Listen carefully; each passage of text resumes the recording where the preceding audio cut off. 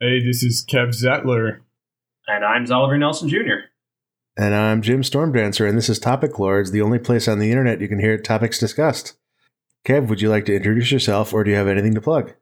Yeah. It's good to be back here, Jim. I really like what you've done with the place. Got a nice flow to it since I've been back. I'd like to plug my website, radcade.com, that I've been working on. It's the raddest place to play web games and learn how to build web games. What are some games you have up there now? That's a good question. We have a lot of IO games up there, which are like multiplayer games, and I'm blanking on any immediate titles. But we also got some cool emulator stuff happening on there as well. Yeah, do you have any Apple II games? No Apple II emulator yet, but that's interesting future there. You should just clone the archive.org emulator library. Just have it on your website as well. We're using that as a base for our library with some other improvements. So we've been following a lot of their work. Yeah. And Nelson, would you like to introduce yourself, or do you have anything to plug? I'm Oliver Nelson Jr., a game director and writer working in video games and beyond these days. And what I will plug is I've been writing comics these days that people seem to really like, including a fantastic little series of heartbreaking vignettes called Sherlock Holmes Hunts the Mothman, and you can read that on itch.io. All right. So I'm gonna go out on a limb here because I don't remember the whole name, but what's the latest with an airport for aliens currently run by dogs? You nailed it. How did you remember all of that? It's been years. That just sounds like a masterpiece based on that title. The title itself is the masterpiece. The video game itself is ancillary. That game is in alpha, and we just added the ability to interact with dogs in a whole new way through what we call the dog mod system. So if you, for example, wave a magic wand at a dog, they will become magical. If you throw a tennis ball in their direction, they'll get fired up and go Super Saiyan and sparkle. If you throw a thing of toilet paper at them or a bar of soap, they will become clean. And they can be clean and dirty at the same time, because if you have ever owned a dog, you know that these states can coexist. So you can TP your dog, but that just cleans the dog. Absolutely. Comparatively to other things like money. Money's stinky. You can't clean a dog with money. That's silly. What are some crazy dog synergies you can create with that system? You have dirty Super Saiyan dogs and that kind of stuff happening? Oh, absolutely. My favorite one is that you can throw a guitar at a dog, and the dog will take up said guitar and start rocking out.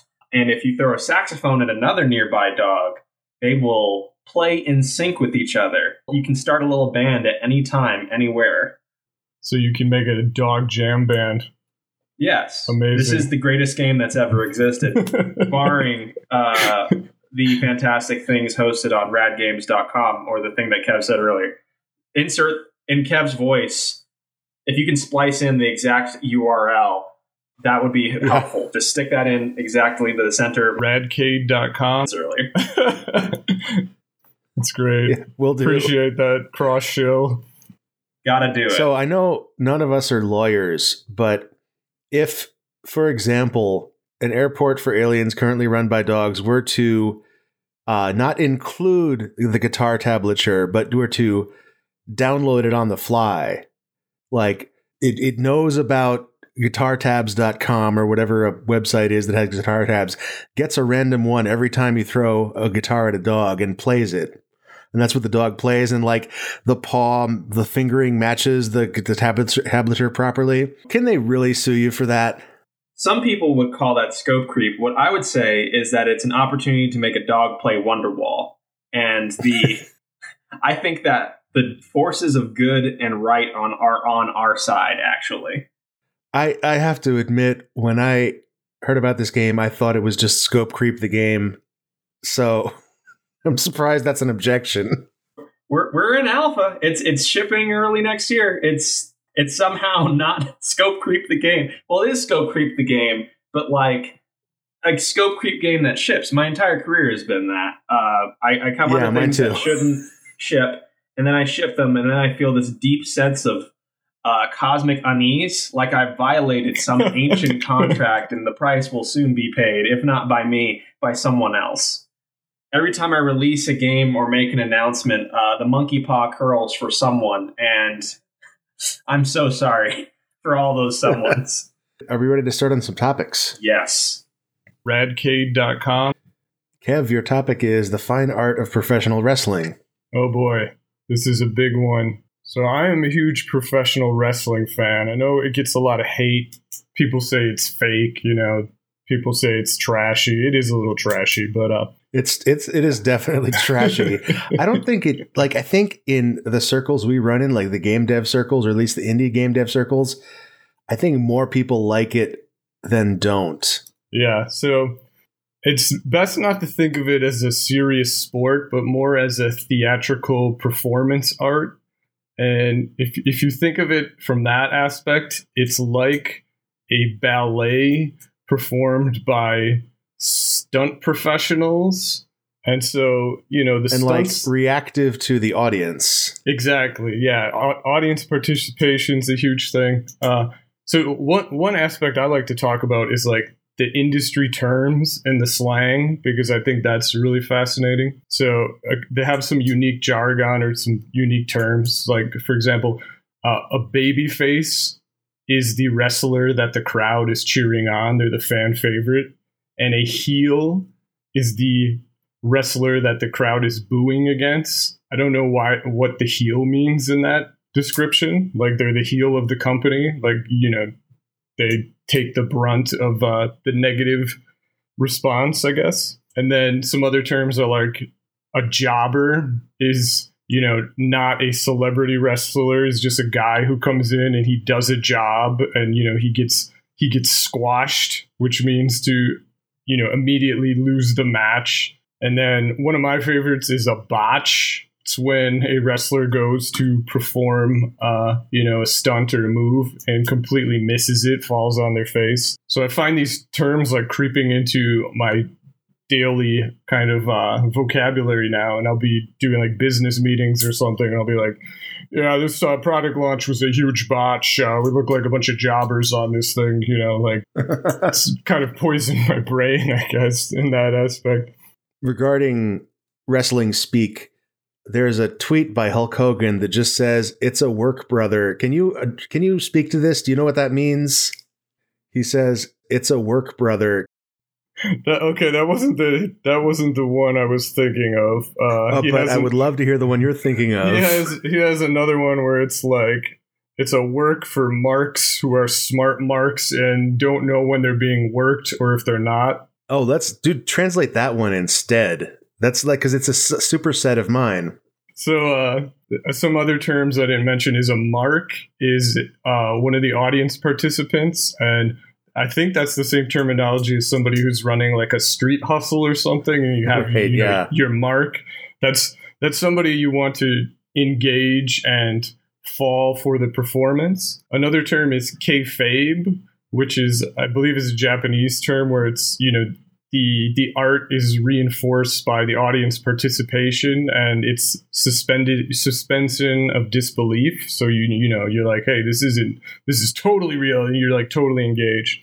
And so a mark is an audience member who's falling for it. A smart mark is an audience member who's aware of the internals of the business and is on the internet looking up matches and this kind of stuff. And then a work is when the wrestlers are putting on a performance. They're doing some really thought out routine or like stunt, right? Like, jumping off the top ropes with a garbage can onto somebody or something like that effect. Okay, that seems like a natural etymology. I was looking up the etymology of heel, and that's just apparently slang from the early 20th century for contemptible person. Oh, interesting. So on one hand, they're picking up from street crime, and on the other hand, they are stealing vocabulary from Victorian urchins. That's a medium I can get behind. Yeah, I mean, wrestling, like, I think it originated in, like, Carney speak from in the 19th century. Interesting. I'm up for that. I think one of the reasons that so many indies, or at least indies that I know, indie game developers, are into professional wrestling is that it's one of the biggest and most mature examples of dynamic narrative, like audience reactive storytelling, improvisational storytelling. And I would be really into that if the whole thing weren't like about macho posturing. Like if they could tell a different story than that would be cool. Yeah, so that's a good point. And one thing I've gotten into more lately is like women's wrestling. That's become big in like the past 5 to 10 years. And that's like less macho and it's more like character driven. So you have like the women have way more character development and interesting kind of backstories and stuff like that than just like, you know, fucking big beefy dudes slapping beef on each other or whatever. Yeah, that does sound promising. I've also heard similar things about Japanese wrestling. Oh, yeah, absolutely. I'm seeing a lot of game developers. I don't know what started it, but I'm seeing more and more game developers just gradually start talking about wrestling and getting into wrestling. As far as meme warfare thought devices, there are worse things than muscled theatrical performers doing their dangdest and following their storylines. Like there's worse things to become subject to. There's a GDC talk from 2019, and it was about storytelling from professional wrestling. I actually haven't seen it yet, but I've been meaning to watch it. I think I need to get in the vault or something. Yeah, if it's, I think everything from, this might not be true anymore, but for a while, everything older than a year was free in the vault. Here's a topic change. Do you think GDC is ever going to happen again?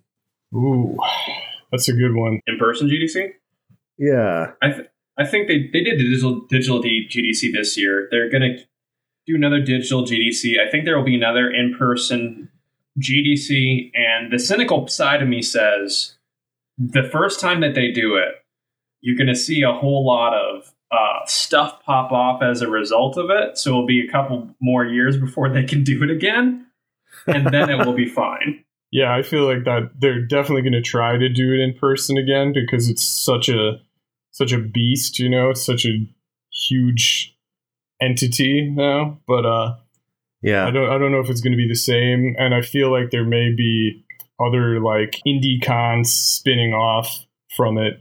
Because from what I saw the past couple of years, sentiment had been, it's like, oh, it's got too big. It's just so noisy. Like everyone started doing these sideshow kind of events and meetups around it and everything.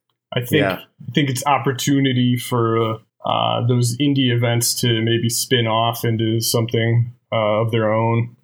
Yeah, that would be interesting. I always did like Lost Levels better than the actual official events. But I wonder whether or not the Lost Levels can exist without GDC just like bringing everybody to the same place at the same time. Right. I also believe that GDC was, without telling anybody they were doing this, was like renting out the space in Yerba Buena Gardens, like to officially reserve it so that all the people who were just go to hang out there were allowed to stay and there wouldn't suddenly be another event in that space at that time. And that's a really, for all of the criticism that GDC gets, and I'm not speaking on the behalf of GDC, it's important to say, I'm a Indie Game Summit advisor, but I'm not a part of their official organization. I'm outside of it and I don't speak for GDC. All that said, I think there's a lot of criticism of GDC and the organization and the larger organizational structures of it that are valid, but moves like the thing of making sure the Yerba Buena Garden didn't get incredibly commodified, as was very clearly on the horizon before they quietly did that. It makes me thankful for that event, and it makes me recognize that so much of the value of GDC did result from going to that park. If you traveled, well, whether you went to GDC or not, if you traveled to San Francisco for that week, there is a degree to which at least I felt like I was a part of the games industry. Every building I went to, every room I went into, every patch of grass I sat on, I either knew the person next to me, or I would come to know them and appreciate them, and we would dig each other's work, and it would start something. I miss that physical sense of belonging, and I think it is one of the big reasons why, as soon as they can, even if it's premature, I can see so many events trying to be the first one to pull the trigger and come back, because we want that and we need that. Yeah. And I have to wonder, now that Simon Carless isn't running GDC, I don't think the indies were ever really a big moneymaker for that organization, but I think he always had a soft spot for them. And I wonder, him leaving, how much is that going to change the culture of that company? And are we still going to see that sort of favor going forward? Yeah. No organization is guided by a single person, but you can definitely see people who champion things make a difference. And I'm hoping that the folks who are stepping into that breach are maintaining that very human perspective. Because again, like, even if indies weren't the main moneymakers, what they brought to the table was a very tangible sense of, yeah, like, games is a giant community, and you come to San Francisco because everybody's here. Here's the indies over taking over this one little space over here. Here's a small party you didn't hear of. Just over the course of the week, learning about how many things have been happening in the city that you weren't aware of. Like, we're on this giant open world map, and there's all these limited time events, and you've only been exposed to like 2 out of dozens. If anything, one of the interesting things about going to GDC is discovering how much of a patchwork our community is. It is a bunch of shared and unshared Venn diagrams that for a single week are incredibly exposed and able to be examined. So how do we tie this back into wrestling? We need some game devs, some D levels game dev celebrities doing some independent wrestling matches at the next GDC. Set up a ring in Yerba Buena Gardens. Every game dev enters, one game dev leaves. With Simon gone, the developers can rent Yerba Buena. Jonathan Blow will step into that ring. Now he knows Tai Chi. Someone will appear to body slam him. Uh-huh. And then we're off to the races. Oh, is there a race too? There's if only just to keep people from getting inside of the ring, there is a constant, only thing I can use to describe this as a human moat. There's a constant human moat whirling around this ring, composed of human beings who are just running behind each other in a circle. It's called the Death March, and whoever falls down last gets a pizza to take home. Good. I'm glad we're not budgeting for a better prize than that, because I don't have that money. I certainly don't. We're all going to have to chip in for for both the space and the ring. Are we ready for another topic? Radcade.com. Nelson, your topic is stealing the Declaration of Independence to save Nicolas Cage's life. It's the only way to save him, and here's why.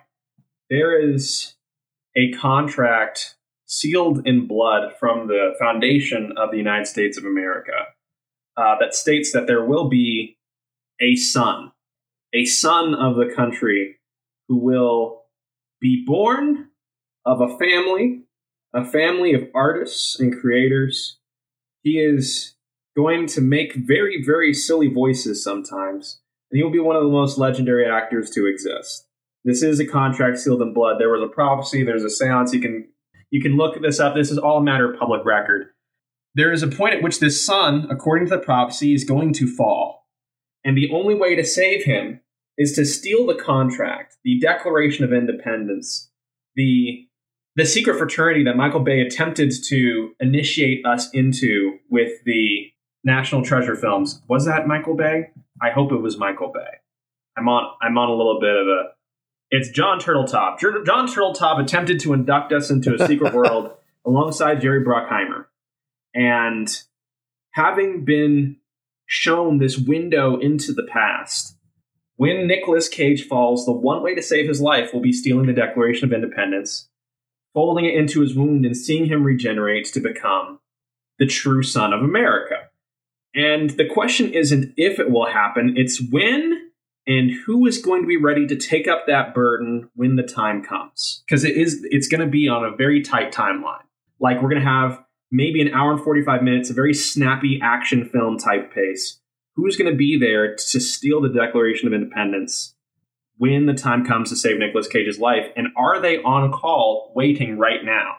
Because if they aren't, I kind of feel like they should be. It's irresponsible otherwise. How will we know it's time to get stolen? I feel like it would be, the announcement would happen pretty quickly. It would be... Is that what these metal monoliths are about? Is that the marketing for this big heist to save Nicolas Cage?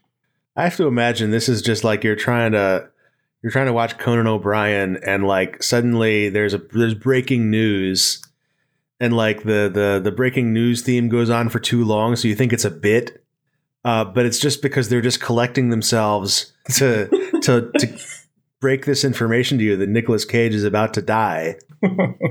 Nicolas Cage injured in bear fighting accident.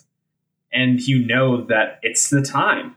That's it. That's right there. That's the call to adventure. Okay, so here's what I'm going to do. Here's the steps that I'm going to take. And having done this, I will consider my part to be done, so I don't need to take part in the heist, because that sounds dangerous.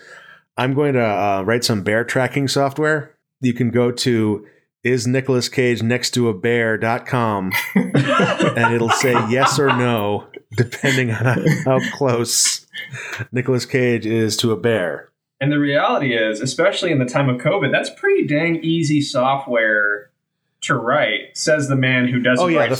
The first version is just going to say no, and then I'll fix the bugs later. Yeah, Like we know where bears hang out in general. So like if he's filming a film within 20 miles of a bear, you just change the wording. Yeah, the software is what it's going to do is it's going to scrape TMZ.com for the words Nicolas Cage and bear and actually base it on the proximity of those words being together. That does sound easier than geolocation. And what I also like about this solution is that because of the powerful algorithm driving isNicolasCageNextToABear.com, you can have, if he is next to a bear, you put yes, parentheses, get ready to steal the Declaration of Independence, end parentheses, period. So if we live in a world where someone has built a isNicolasCageNextToABear.com that people access on the regular, that implies people know of his situation and that there may be the need to act on it sometime in the future. Why does the Declaration then have to be stolen if there's this awareness of a segment of society that's got an eye on Nicolas Cage? Are you saying that if Nicolas Cage is injured, the United States government will simply give it to us? Yes. No, you have to steal it. It says so right in the contract. Oh, that's a good point. It's in blood. You're right. It's in blood, too. There's a little asterisk next to it, next to several of the words that says, note, Declaration of Independence must underline to be stolen.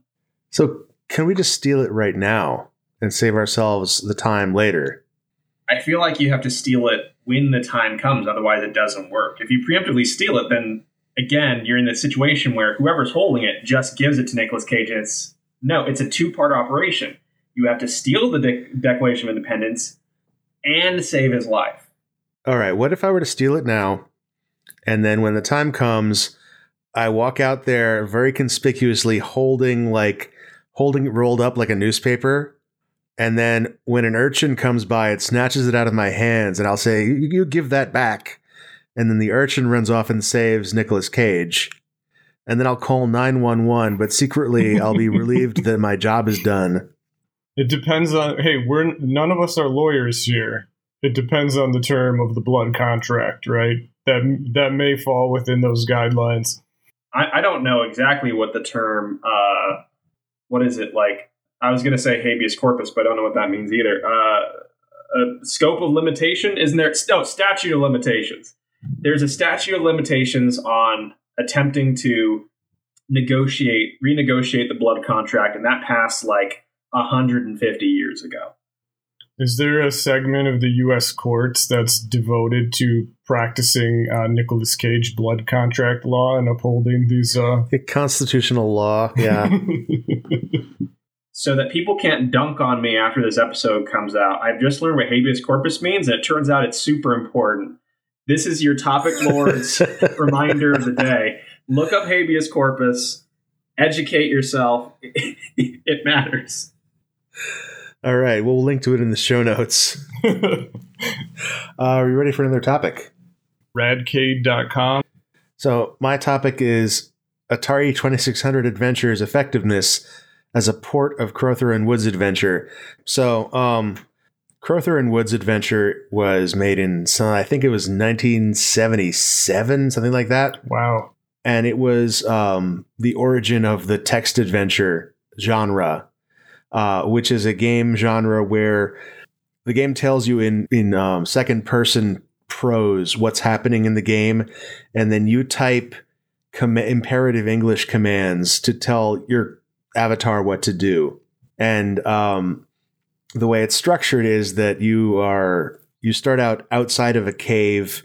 You have to figure out how to get into the cave, and then you are exploring the cave, collecting treasures, and your end goal is to get all the treasure in the cave to be out of the cave, basically. But the interesting part of the game is all the things you find along the way, the vistas you discover, the puzzles you solve to get all this done. And Atari 2600 Adventure was designed to be a adaptation of that game to the Atari 2600, which was a system with extremely limited. It had 128 bytes of RAM, and it had super restrictive graphics hardware, where effectively what it can draw is a background that is horizontally symmetrical and two sprites, and then like two dots, I think, something like that. And that's like, unless you go into like really complicated programming tricks, that's what the system can draw. And the challenge becomes like, how do you take a game that is many kilobytes in size, that occurs over many different like locations, and largely, frankly, occurs in the player's mind, because it's all prose, and it's like a very evocative prose. How do you take that and translate it into this very restricted system? And they actually do a really good job. But I think the most important thing is that, like, if you look at video games of the era, if you divide them into games that are like arcade style, start the game, you play for a few minutes, and then you die, and you're trying to get a higher score than last time, versus kinds of games where you are exploring a space and your goal is to get to the end of the story. Almost all of the latter are text adventures, like up until like the early 80s. That was true. And so this was Atari 2600 Adventure more than like its porting of like, oh, you can get a lamp and light up dark spaces, which is true of both games. What's interesting about Atari 2600 Adventure is that it was a game where you explore until you find the ending. I'm playing through the Atari 2600 version of Adventure right now, thanks to the magic of the internet. And nice. archive.org is amazing, and it's rad. It's a really good game. I didn't expect to connect with it, especially considering the age and everything else, and that the dragon looks like a duck. Right. But yep, it is a game that has a surprising amount of... Yeah, it feels like you're having, even on the Atari 2600, a legitimate adventure in comparison to the games of the period. This is, I would say, from that perspective, it's a really good adaptation. Yeah.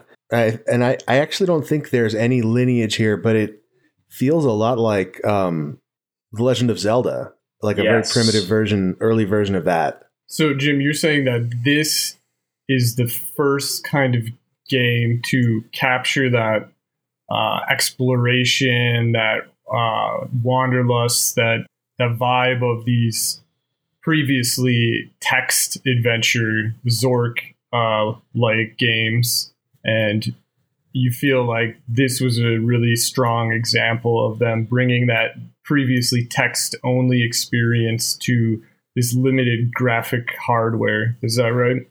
Yeah, I don't know about the first, but it's one of the earliest that it's like the earliest that I can think of, and it is a very strong example of it. And to bringing it to a context that used to be just arcade style games, I think popularizing it on like a home console. I think it's really interesting in that respect. And I think that's actually why the adventure game genre is called that, because it had its origins in that sort of gameplay.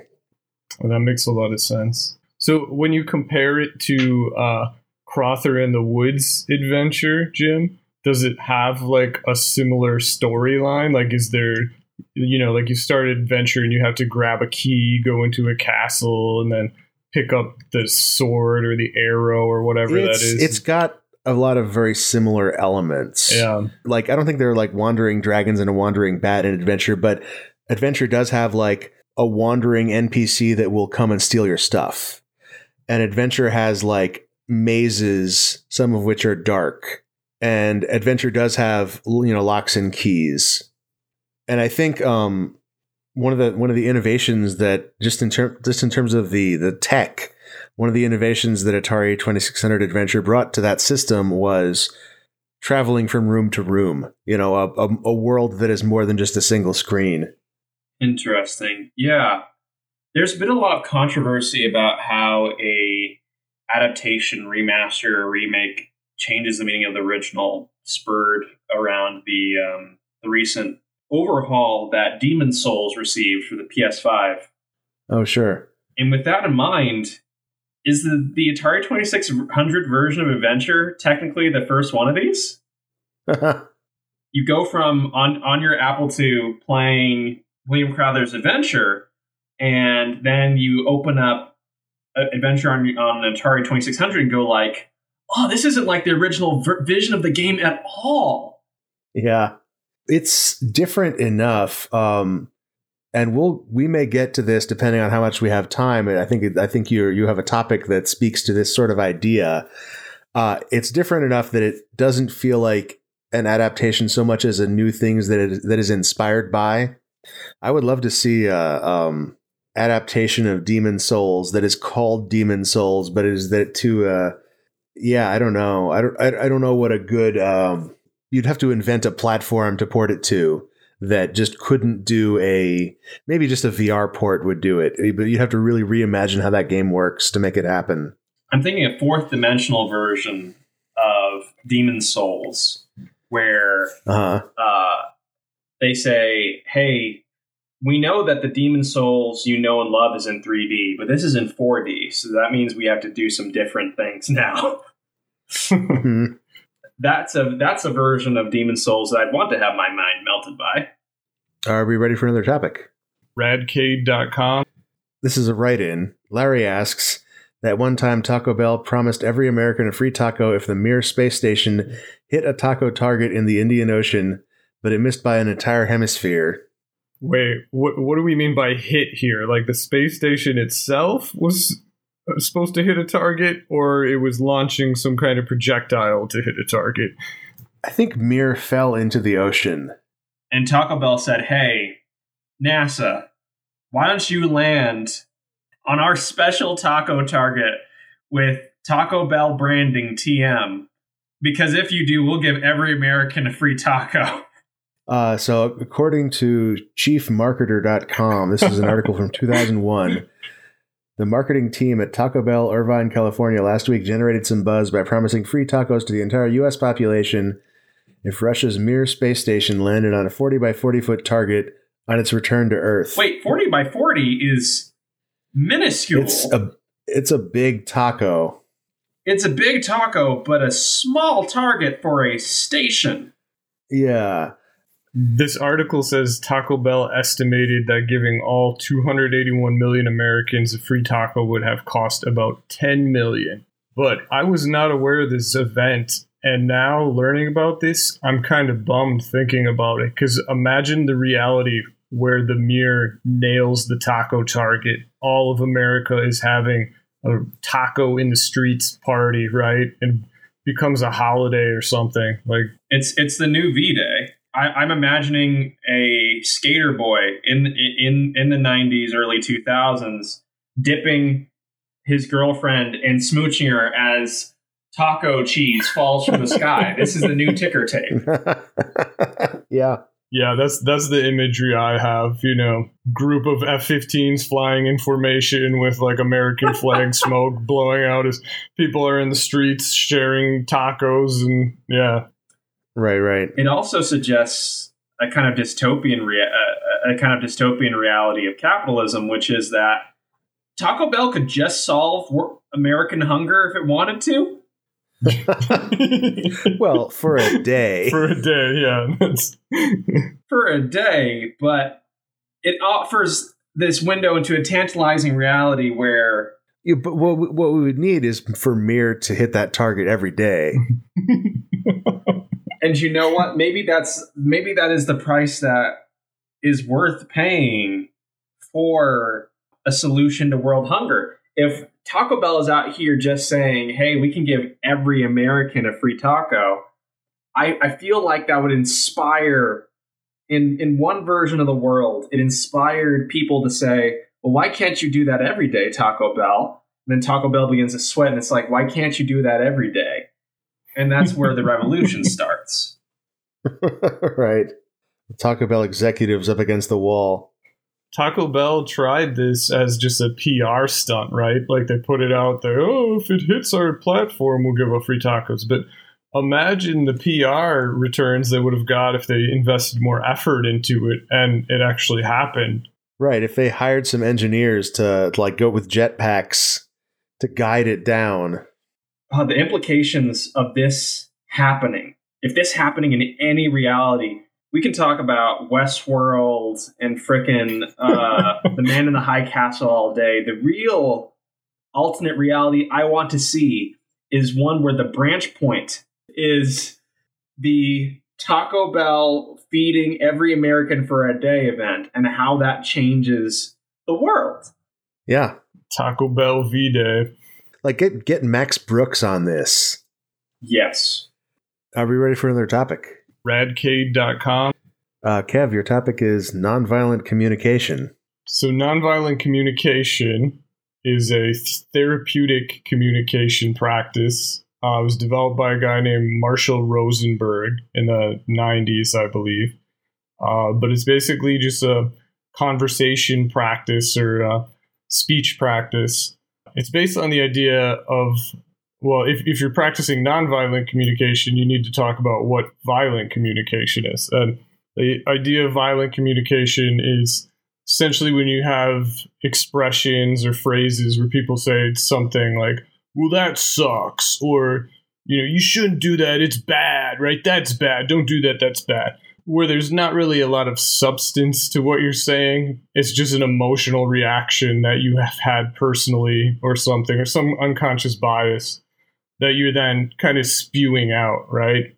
Right. And the idea behind nonviolent communication, which, is valuable when you're interacting with other people, is, if you have that reaction to be like, oh, well, let's not use this technology, it sucks, or like that cell phone brand's trash, that's bad, is to, pause yourself and be like, hey, I don't think we should make this decision because I have prior experience that, I have PTSD and this is what happened to me personally. And that's why I think this may be a bad idea, right? That's my very high level explanation of it. But there's a lot of nuance and things to practice. I just like sharing that idea with people because I think it's pretty interesting to practice in like work or relationships and stuff like that. How did you come across this idea? A friend of mine shared a book. It was actually the Nonviolent Communication book, and I've seen it, shared around some tech circles on Twitter and everything, and it's pretty interesting. So if I'm understanding the principles of this correctly, violent communication is communication offered without any context, in a tone of aggression, with little regard for the other person. Yeah. And nonviolent communication is the opposite of that, in which understanding context is offered, as well as the communication itself being couched in empathy. And I think there's some history to it too, to like kind of the evolution of spoken word and communication, and how it like goes back to feudal times or something. I think at the very least, the concept itself is really, really intriguing, because as much as they say sticks and stones may break my bones, but words will never hurt me, gosh, those people are liars. Words totally can and do hurt.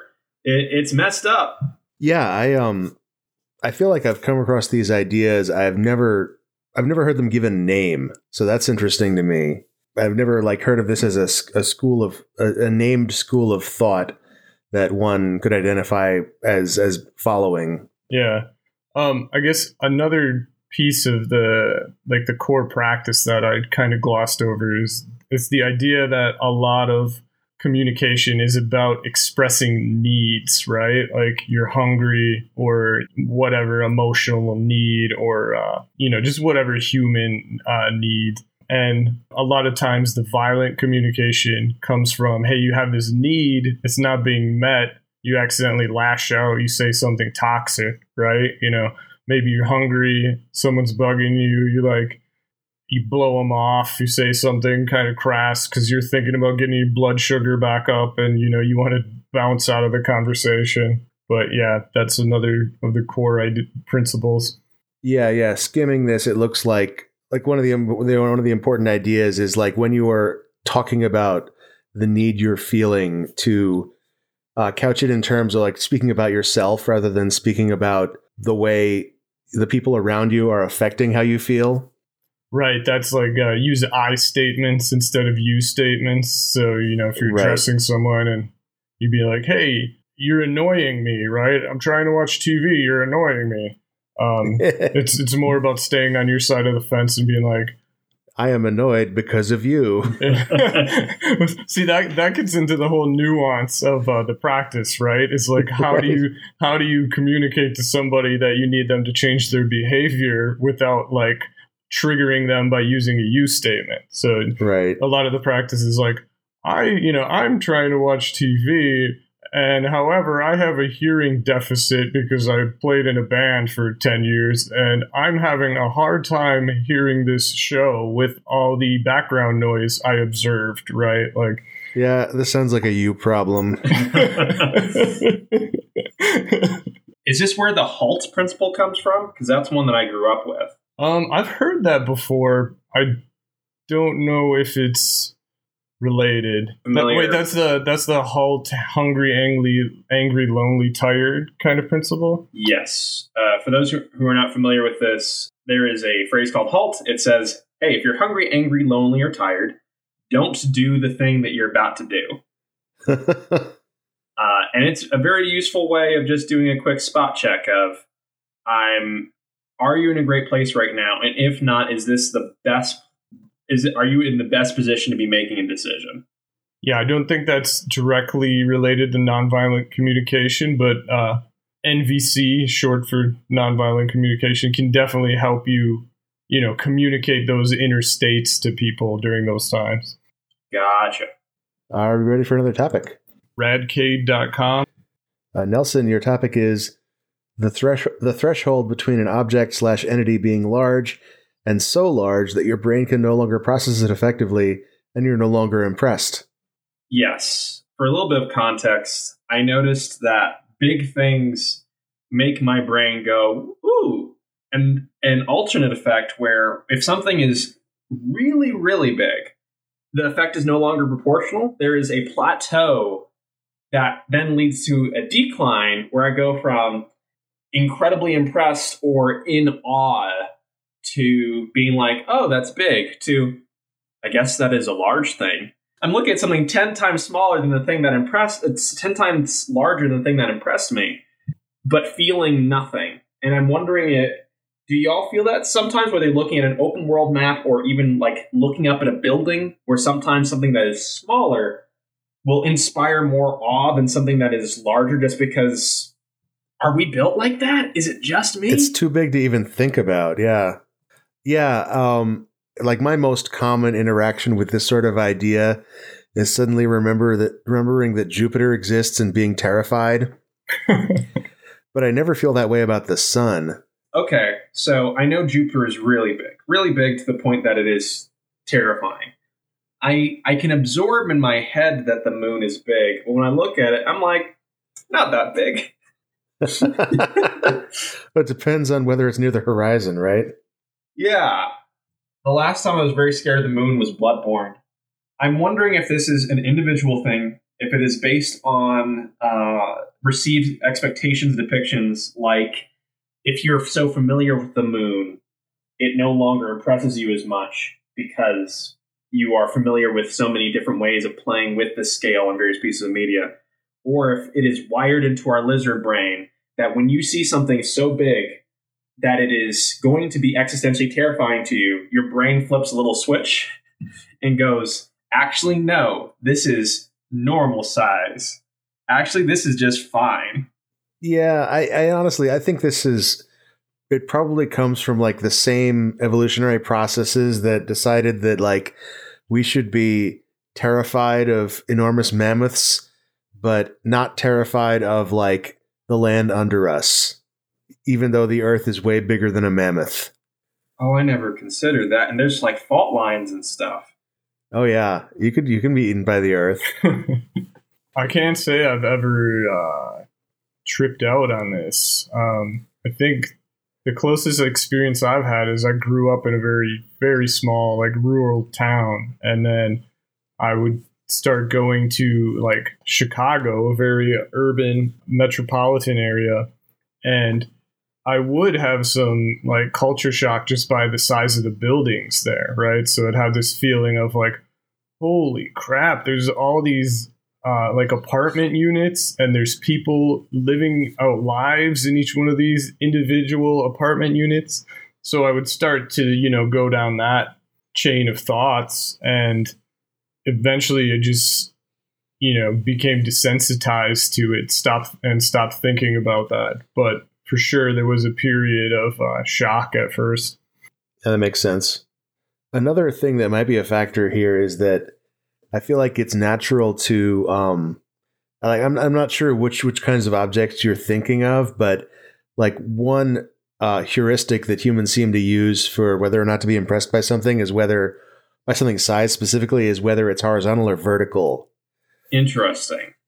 So like, you can be driving for 100 miles and that's nothing, but then like you see a 100-foot cliff and like, whoa, 100 feet. Yeah. Interesting. So from this scale factor, the Grand Canyon is kind of like S-tier band because it is both incredibly wide and incredibly deep. Mm-hmm. When you say vertical, does it matter whether it's vertical up or vertical down? Are you as impressed by something that rises into the sky as something that sinks into the earth? I think you are. I think it's about the same, yeah. I went to Carlsbad Caverns and definitely realizing the scale of what I was walking through. I could believe that people who have inhabited that region for hundreds of years before Americans, why they believed that spirits and gods lived there. Right. We weren't meant to go 100 feet below. Right. I could just walk 100 feet right now in almost any direction except for up or down. And you're saying that would be different if we could fly because flying is familiar. Maybe what we're discussing is the uncanny fear of the unknown. If it trips like if you're someone who's used to heights, you aren't really impressed with, a 3-story building. if we could fly as a species, we probably would not be as impressed with tall things. But because we can't, we feel. That seems right. Yeah. Yeah, I'm on board with this. You've helped me work through something which has been legitimately hounding my 2020. So thank you. Wow, just in time. What have these large entities that have been hounding you been? What do they tell you when you sleep? I've been a lot of places, and I'm very thankful for that. And I noticed that there is being in a lot of places that people have been very impressed by. I've lived a lot of cool places and visited them for work and so on. I realized how often my scale of what I thought was cool or what was impressive was not what was on like a travel guide. I was impressed by like a random building in Poznan, Poland, when I wasn't as impressed by, a piece of architecture in France. Just Versailles wasn't particularly taken with this incredibly large building built on the back of the French peasantry. And yet I stand inside of Notre Dame, which is comparatively to a lot of even cathedrals, including cathedrals I've gone to. There's cathedrals in Germany which dwarf it in size. And yet being inside of there, I felt something different and sacred and holy and impressive. And I was wondering what was the internal scale my brain was operating on. And what we've uncovered in many of the topics today is that humans don't make any frickin' sense. And there's a comfort there. I'm glad you can appreciate that. Yeah, I feel immensely better. It's a load off. Just realizing that you're this beast, and you're always going to be this irrational beast, and all you can do is your best. Yeah, and that's also a bit scary, because maybe I'm thinking about that because I get older this week. But oh, happy birthday! Well, thank you. There's a degree. Happy birthday. He said it first. You don't get any points now. But there's a degree to which, like, you spend a lot of, especially when you're quote unquote growing up, you spend a lot of time thinking, I'm going to go from being, I was so irrational last year. Next year, I'm not going to be irrational. Next year, I will have reached the plateau of being a full human being, and I will make sense and the world will make sense. And that isn't what happens at all. And that's jarring. Yeah, that's very ambitious. Yeah. Listen, some people in their early 20s wanted to get laid. I wanted to overcome mortality itself. Different goals emerging from the same root, which is hubris. We both had hubris. Are we ready for another topic? Radcade.com. So my topic is sucking a glass onto your face. This is a thing that I can't do because I have a beard now, and I miss it. Like every once in a while, I'm like, I remember when I could suck a glass onto my face, and that was fun. It's just like a fun kinesthetic thing to do. And now I have to like have a fidget spinner instead. I also have a beard now, and I can't remember the last time I've done this trick, and now I have some FOMO. Yeah. Wow, who was that? That was it was Too Fast, Too Furious outside. Just happened. I live on a street corner here in Oakland. People like to have some sideshow parties every now and then, or just blaze through. Oh, sounds like a good time. Oh yeah, I hope we get a sideshow in the background of one of these recordings. Can we get the best of both worlds with the beard and with the sucking a glass onto your face by just normalizing as a society? You cut a hole in your beard around your mouth, perfectly sized so that you can still suck a glass onto your face. I can't think of a reason why that wouldn't work. I think that would work. If there are any physicists in the audience, if you could write in and let us know if that would work. The other thing that I was thinking about is I think you could wax your beard and make this happen. To get a seal that way. What kind of glass do you generally need to do this? Are we talking like a rocks glass, a taller glass, Man, I don't remember. It's been so long. I mean, it's got to fit my chin in it, and my chin was much smaller back then. oh wait, so you fit your, maybe we suck glasses onto our faces a different way. I never fit my chin into it. It's more like it encapsulates the region around, just directly around my mouth. Wow, this isn't a video call, so we can't demonstrate, but I picked up a glass and I'm like putting it on my face and trying to figure out like which way feels right. And the way that feels right, definitely like the lip of the glass, like one lip is going under my chin and the other lip is going above my lip. That's the problem. It isn't that you can suck. That is that you can't suck glass you can't suck glass anymore with your beard. It's that you're using too large of a glass. You're trying to suck a very large glass around your face. And that feels, again, rooted in a sort of human arrogance, which I can appreciate, but I can't encourage. Aim smaller. All right. I'll try this with a shot glass. Yeah, like, and I'll include pictures in the show notes. Rest the lip. So there's no one right way to suck glass, but from the way in which I have been tutored, you have the glass at maximum rests against the top edge of your chin to the mid of your chin, and you rate the suction with your mouth, and it's just entirely fitting on your face, almost like a gas mask. Who taught you how to suck glass, and can I learn from them as well? So I feel like at some point, maybe this is apocryphal, but I looked over as a toddler to see a different kid. We were like at like an Applebee's or something.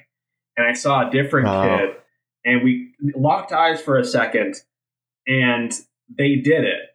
And they sort of like released it from their face, and they put it back onto their face. It was kind of like when you're playing a multiplayer game and you don't have an ability to voice communicate, when you're playing Journey and you're just sort of like jumping and sort of waiting for the other person to respond and communicating through this indirect motion method. And I did the same thing, and I just kind of picked up my glass, I sucked the glass, and I learned through this indirect human, this brilliant momentary human connection, how to put a glass on my face.